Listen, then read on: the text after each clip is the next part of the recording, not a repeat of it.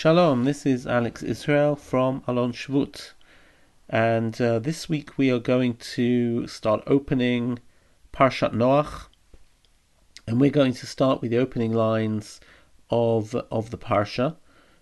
So let's read a few lines. Eile toldot Noach, this is the lineage of Noach. Noach ish tzaddik. Noach was a righteous man. Tamim haya bedorotav. He was perfect or blameless in his generation. Et ha'elokim hitalech Noach. Noach walked with God.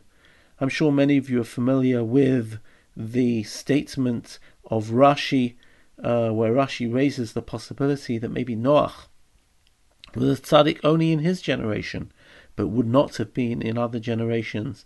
For the moment, we're going to look at Noach as a tzaddik in an absolute sense. And the psukim continue, Vayoled Noach shlosha banim et Shemet, Cham et Yafet. Noach gave birth to 3 children, Shem, Cham, and Yafet. Vatishachet haaretz lifnei ha'elokim, vatimalei haaretz chamas. Vatishachet, from the word to become ruined, to become destroyed. The land became ruined before God, and the land was filled with violence, or Hamas is not clear, corruption. Vayar Elokim et haaretz v'hinei nishchata. God saw the land, and it had become ruined. Ki hishchit kol basar et darko haaretz. Because all flesh had corrupted its way in the world. Vayomer Elokim leNoach. God said to Noach, Ketz kol basar bar lefanai, ki malah haaretz chamas mipnehem. The end of all flesh has come before me, for the land has become full of their chamas, of their corruption. V'neni mashchitam et haaretz. Literally, I will bring about their ruin together with the land. In other words, I'm going to destroy the land because they have destroyed it. These are the chilling lines which open Parshat Noach, and the story which is well known as the Mabul, and some people translate that as a flood, but I would actually like to describe Mabul maybe in a different way, and that the Mabul comes from the word, like we know, lehit balbel, which means to get confused, balal, to mixed. Later we'll talk about that when we get to Migdal Bavel. And of course, Mabul doesn't only mean a flood, it means to mix everything, to confuse everything, to create a mixture. And what do I mean by that? When we're dealing with the Mabul, we're essentially dealing with a situation where God decides to destroy the world. Maybe I should say, rather than here in Bereshit where Vayar Elokim Kitov, now Vayar Elokim et haaretz v'hinei nishchata. God sees the world and it is destroyed. And what God decides to do is to bring water on the world, essentially to bring the world back to a state where it is covered with water. We all remember the initial stage of Bereshit, where V'ruach Elokim merachefet al panei hamayim, the world is covered only with water. It's a world of tohu vavohu, a world of confusion. In other words, what God is doing more than destroying his world is he is decreating his world. He is going to decreate the world, return the world to tohu vavohu, and then recreate the world, put it back. And we shall, in our reading of Parshat Noach, very much be describing this process. It's a process which is chiastic, it's symmetrical. It is, we will see the waters rising and the waters subsiding. Maybe one of the clearest examples of this is that we will see a period of 7 days before Noach goes into the Teva, the ark, then 40 days of rain, then 150 days where the waters swirl, then another 150 days where the waters subside, followed by another period of 40 days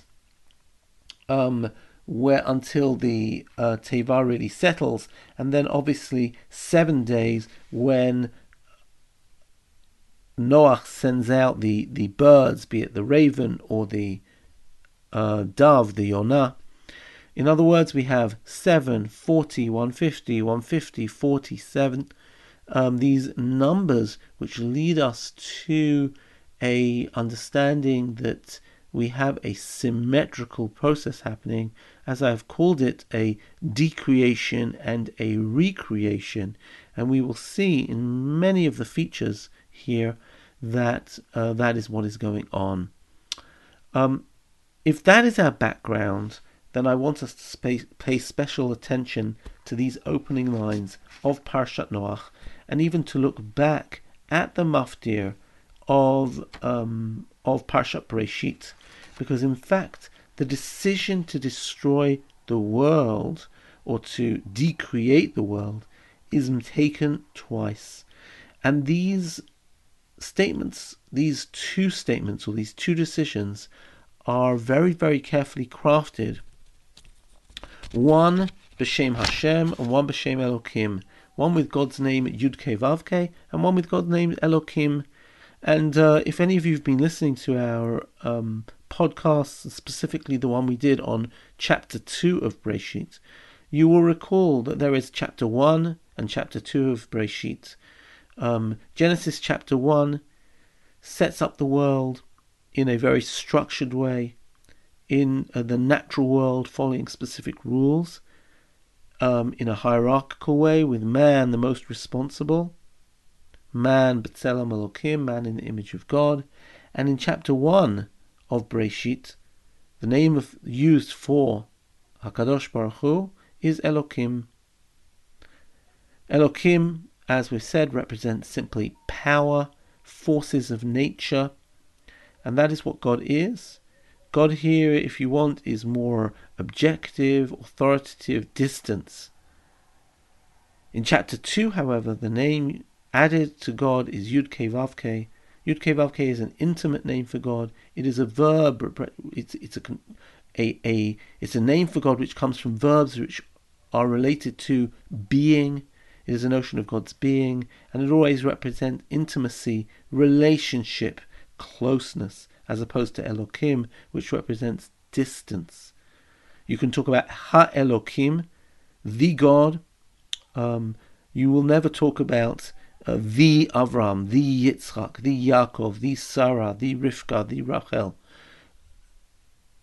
Yud Kei Vav Kei is a personal, intimate name for God, whereas Ha-Elokim describes like the judge, the policeman, and what have you. Elokim is a distant name. God creates the world with both of his names. God creates the world in chapter 1 in one dimension, a dimension where he is transcendent, where he is a creator, where he is distant, where he sets up a rule-based world. And in chapter 2, he shows us a different dimension of the world, where God shows that he is close, he is intimate, he is not transcendent, but he is immanent, he is caring about humankind. If he created the world b'shem Hashem or b'shem Elokim, now he destroys the world b'shem Hashem or b'shem Elokim. And if I read the maftir of Bereshit, Vayar Hashem, Yud Kei Vav Kei, God saw, Ki Rabbah Ra'ata Adam Ba'aretz, that the evil of man was great in the world, the man who in chapter 2 had been given the choice between Tov V'Ra, the Eitz Hadat, Tov V'Ra, now Kol Yetze Machshavot Libo Rak Kol Hayom. Notice, man is at the center of this world. This is a world where man is at the center, just like in chapter 2. The world is, God is most interested in man, and all man's thoughts have become evil. And now, Vayinachem Hashem ki asa et Adam, God regrets that he made man. Vayitatsev el libo. It hurts his heart. It upsets God. He's very sad. God's intimacy is here. And Vayomer Hashem, and God says, Emche et Adam asher barati me'al pnei adama. I'm going to destroy man. If he's destroying man, then why does he destroy everything else? Because, again, recall chapter 2. First man is created, and then the animals are created as a response to man. Everything in the garden is created as a response to man. Man is at the center. If man disappears, What's the point of anything else? Emche et ha'adam asher barati me'al panei ha'adama me'adam ad behima ad remes v'ad of hashamayim ki nichamti ki asitim. In this regard, if man is at the center, if man has become evil, what's the point of anything else? Oh, who is saved here? And why is he saved? Again, a personal reason. V'noach matzah chen be'enei Hashem. A lovely phrase, because Noach backwards is chen, a palindrome. But Noach matzah chen be'enei Hashem. Noach has a relationship with God. It's all about relationship, b'shem Yud-Kei Vav-Kei, b'shem Hashem, and that is why he's saved. Suddenly, Parshat Noach opens with a new paragraph and a different dimension of God destroying the world. Here the reason is going to be, we're not going to see the intimacy of God's pain about man. We're also not going to see, as we did at the end of Parshat Bereshit, all of the man's desires and his passions and him going after Nashim Asher Bacharu. Here we see a more objective, distant description where God says, "Vatishachet haaretz lifnei Elohim, vatimhalei haaretz chamas." Not man. The whole world has become corrupt. The world has become ruined. Vayar Elohim et haaretz v'hinei nishchata ki yishchit kol basar et darko al haaretz. Rashi says, not only is human beings corrupted their way, but even animals. This is an objective view, and in this regard, Noach is chosen because Noach ish tzadik tamim haya b'dorotav. Not that Noach matzah chen be'enei Hashem, not that he has a personal relationship, but objectively, Noach is an ish tzadik. He is objective. This is what we have. Why am I paying so much attention to these two diverse depictions of God's decision to decreate the world? Because when we read through the story of Noach and the flood, we will notice a huge amount of repetition. And anybody reading through chapter 6 and chapter 7 will see that it seems like the text is repeating itself in two different ways. And the reason for this is because just like God creates the world b'shem Hashem or b'shem Elokim, God creates the world in a dual dimension, and just like he is also going to destroy the world and recreate the world in those same two dimensions. I think this is quite important. God is not disposing of his world. He's not scratching it out and starting again. God is not going to abandon his world, as we're going to see, but rather he is going to make adjustments, put it back to Tohu Vavohu and put it back again. But he doesn't, if you want, just put an end, turn the lights out, and then start from scratch. So let's continue reading, and I'm going to stress the idea, or stress the understanding, that at the beginning of this description, we're going to see all the way till the end of chapter 6, Hashem speaking to Noach b'shem Elokim. So let's read again from Pasuk Yud Gimel.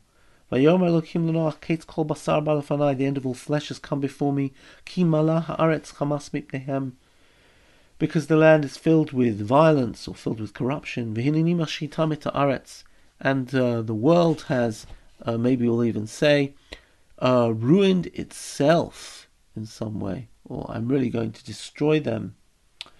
Aseh lecha tevat aseh gofer, ki nimta aseh tateva.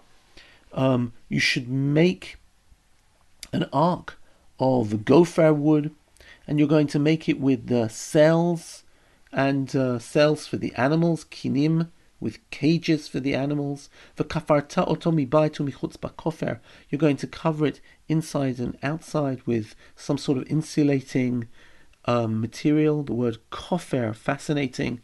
Kofer can mean, later on we come across that word being the kaporet, the cover of the Holy Ark. Because kaporet, and here kofer, means an insulating material, a covering material. We talk about kapara, atonement. Atonement covers over our sins.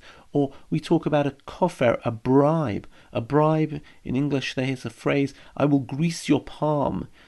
Bribing is greasing your palm. Likewise here, the kafarta oto mibait umichutz bakofer. I will, it says what you should do is you should insulate it, both inside and out. You're going to make it 300 cubits long. Orech hateva 50 amah rachba, 50 wide, ushloshim amah komata, and 30 cubits high, incredibly high. Tzohar taseh leteva, you shall make a window at the a skylight. Ve'el amat chalena mulmala, and within 1 cubit of the top you will finish it. Or petach hateva b'tzidat tasim, and make a door in the side. Tachtiyim shniyim shlishim ta'aseha, you're going to make lower, middle, and upper decks. And va'ani hinani mevei et hamabul mayim al haaretz, I'm going to bring this flood, this confusion, water over the land, l'shachik kol basar, to destroy all flesh, asher baruach chayim, which has the spirit of life, mitachar hashamayim, under the heavens, kol asher ba'aretz yigva, everything on the earth shall perish. V'hakimoti et briti itcha, uvata el hateva, I'm going to make my covenant with you, and you will come into the ark, or to the teva. Ata uvanecha v'ishtecha u'neshei vanecha itach, u'mikol achai, and also all, not only you and your wife and your children and your children's wives, but mikol achai, from all living thing, mikol basar, from all flesh, shnayim mikol tavi la teva lachayot itcha zachar nekeva, you 2 of each shall come into the ark with you, male and female, mea of limineu mina bahima lemina, the birds, or maybe we'll say the fowl of each kind, and the cattle of each kind, and from all that crawls on the earth of each kind, 2 of each thing shall come to you to be kept alive. Shnayim mikol yavo elecha lahachayot. And now the last detail which I want to relate to, v'ata kach lecha mikol ma'achal asher yachel, take all food that will be eaten, v'asafta elecha, v'haya lecha v'lahem le'ochla, and it will be for you and for them for food. Vayas Noach chol asher tziva oto Elohim kein asa, and Noach did just as God commanded him. That indeed is what he did. What do we see here? The whole purpose is lahachayot, survival. And as I mentioned, this is the description of Shem Elohim. It's only in this description that we see the teva, which is given to us in such incredible detail. 300 cubits long, 50 wide, 3 floors, 30 cubits high.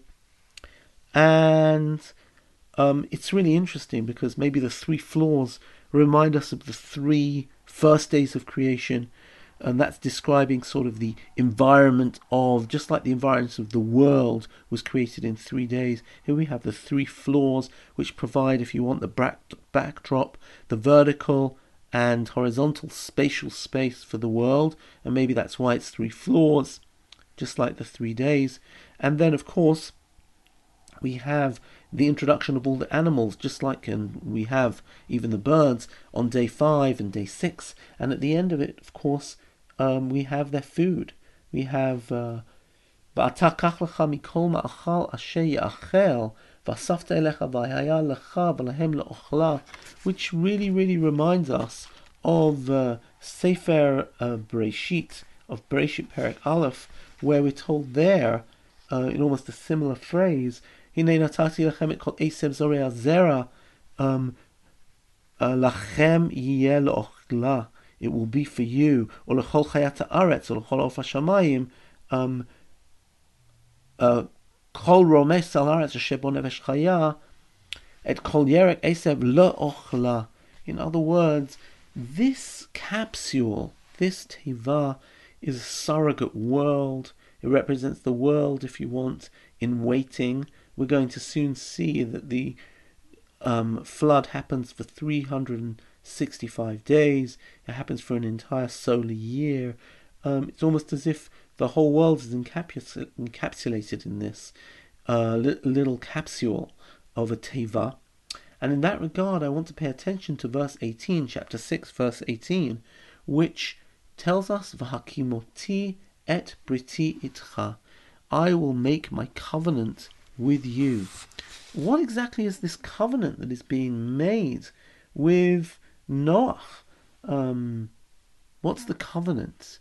Rashi says, Brit hayat tzarich al haperot shelo yirkavu v'yashu.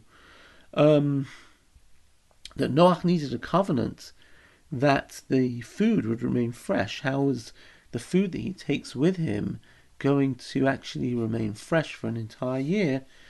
That needed a special promise. Also, says Rashi, Shelo yaharguhu rashaim shebador, as the floodwaters start, that the powerful forces within society will not kill him. Interesting. Ibn Ezra says, Hakimoti et Briti, he's asking Noach to engage in this incredible construction project of a teva. What is the covenant he makes with him? That he says to him, it is a sign that God promises that him and his children will not die in the great flood, even if this is not explicitly mentioned. And again, everybody's looking for what could possibly be the covenant. So God's making, obviously, Hakimoti et Briti, I've made an agreement with you. What would it be? I'm not sure there's any basis for, apart from conjecture, for Rashi's reading and even for Ibn Ezra's reading. I guess Ibn Ezra's trying to read the Pshat. I will establish my covenant with you, and you will come into the ark, you and your son and your wife, your sons and your wife and their wives. In other words, you'll survive long enough to actually go into the ark and you're going to be saved. However, there is an amazing reading in a midrashic text called the Midrash Hagadol. It's a collection of midrashim, actually of a Yemenite source. And there he says, which covenant? Rabbi Eliezer Omer, Zu brit shamayim va'aretz she'einam b'telim. That the world will continue. And this is echoed by many other commentators, for example, the Abarbanel, who says that what is this covenant made with mankind, with Noach? What is it, Hakimoti et Briti? That Noach, I'm promising you that the world will continue. Chukei habriya harishonim nikru brit. The laws of nature are called a covenant, and this I will uphold with you. Netziv, the 19th, 20th century Rosh Yeshiva of Volozhin, has the same approach, as does the academic Umberto Cassuto, who says that the idea here is that God is essentially indicating to Noach that he will keep the world going. What I've tried to present in this depiction, B'Shem Elokim, is that what God is essentially doing is allowing the survival of mankind, the continuation of the world. Indeed, the world has come to an end. As it says here, Vatishacheta Aretz Lifnei Elohim, man's behavior on earth has made it such that society has ruined itself, and now God is going to bring it to a state of ruin, and yet God is going to continue everything, and just like he has a world, he is going to continue this world through the Teva. However, suddenly as we open chapter 7, Perek Zayin, we see us revert back to Shem Hashem. Vayoma Hashem leNoach. And by the way, this obviously must have been much later on, because here he's going to say, Bo ata v'chol beitcha el hateva. Go into the ark. This is obviously, the whole construction of the ark has already been done. In fact, fascinatingly enough, the description of the ark is only B'Shem Elokim and not B'Shem Hashem. Maybe because B'Shem Hashem, God is only interested in his relationship with Noach and not the destructions of the objective description of the world. And now we go forward to literally a short amount of time before a week before the water is going to come I'll read these lines from Perek Zayin, Pasuk Aleph. Vayomer Hashem leNoach. God says to Noach, Bo ata, you, v'chol beitcha, and all of your households come into the teva. Ki otcha ra'iti tzadik lefanai bador hazeh. Yud Kei Vav Kei, always personal, always relationship. I have seen you as a tzaddik, not an objective. Noach ish tzaddik. You are my tzaddik, so to speak. And he says here, Mikola behema haTorah tikach lecha shiva shiva ish v'ishto. And surprise, I thought we were meant to take 2 of every kind. Suddenly he says, of all of the pure animals, take 7, male and female. Actually calls them ish v'ishto. Umina behema shelo Torah, from animals who are not clean, to only take 2, ish v'ishto. Gam me'of hashamayim shiva shiva zachar u'nekeva, lachayot zera al panei kol haaretz. Here, by the way, man is given a more far-reaching mission. It is not just survival, but it's also the propagation of a new society. And in this role given to man, B'Shem Hashem, that he's not only going to need to survive, but he's going to need to propagate not just lahachayot, but lahachayot zera al panei kol haaretz. He's going to actually need to replenish the world. Suddenly we see B'Shem Hashem that the notion of 7 birds, 7 of the clean animals. We might well ask, how does Noach know the difference between clean animals and unclean animals? These are terms which are used later on in the Torah to designate kashrut and other things. And yet, these 7 clean animals, why do we need them? And he says, Ki liyamim od shiva, anochi mamtir al haaretz, arba'im yom v'arba'im laila. In 7 days' time, I'm going to make it rain for 40 days and 40 nights. Or machiti et kol hayakum asher asiti me'al panei adama. Again, very intimate language. I'm going to wipe out from the world all everything I've created me'al panei adama. And now the conclusion of this: Vayas Noach kol asher tzivahu Hashem. Here, by the way, I want to pay attention to a few other phrases. The notion of matar. We know that matar is always used as a sign of schar v'onesh, an intimate schar v'onesh. Hashem himtir al Sodom gafrit v'eish. When he destroys Sodom, it's going to be with matar. In the 2nd paragraph of the Shema, we are given matar tzechem be'ito yoreh u'malkosh, if we worship God. But if we don't, if we worship idolatry, va'atzaret hashamayim, God closes up the heavens. V'lo yeh matar. Matar is an instrument of God's intimacy, reward, punishment, constant hashgacha, providence over the world. Here too, the word matar is used. Also, waiting 7 days, and God's going to make it rain for 40 days and 40 nights.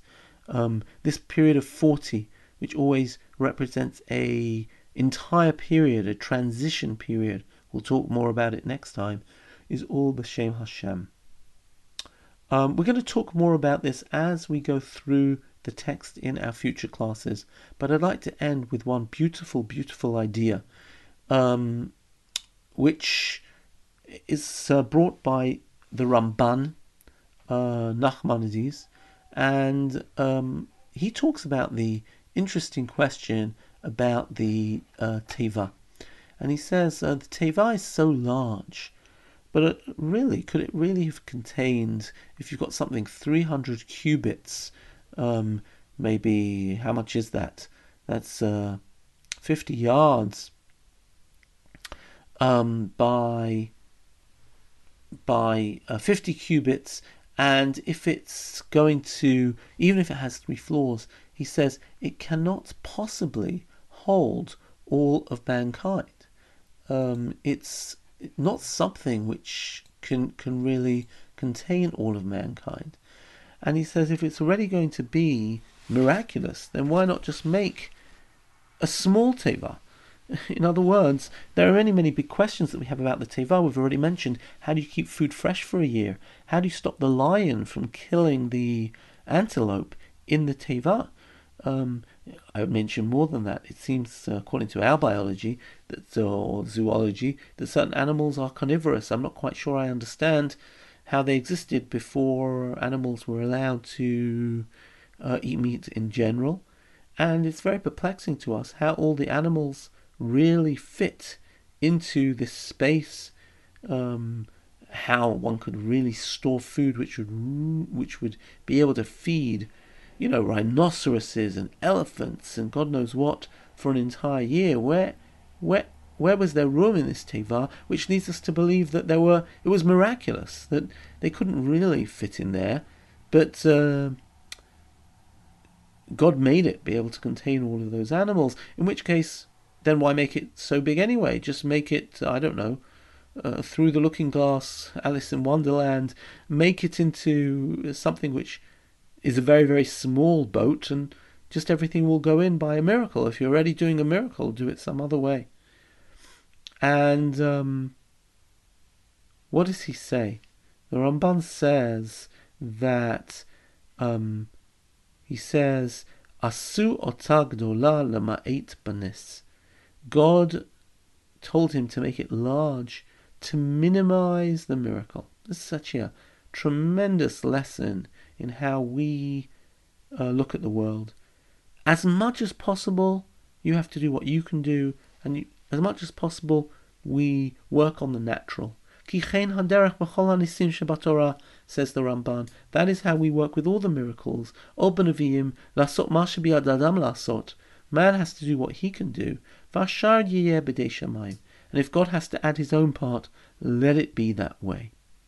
And therefore, and I would actually say this is something which again relates to this phenomenally hybrid text, this text which unites the Shem Elokim, the natural world. In the natural world, you have to have an ark which is 300 cubits by 50. You have to make it large. But in the world of God's intimacy, in the world of Perek Bet, in the world of Yud-Kei Vav-Kei, miracles can happen. We can even have a small teva. And we always have to do in our world what we can do.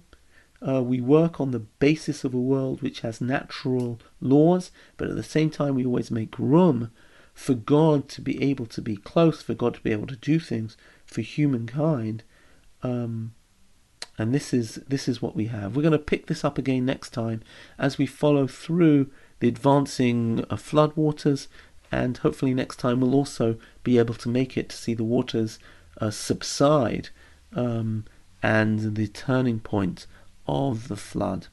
Thank you for listening, and next time we'll be continuing with our study of Parashat Noach.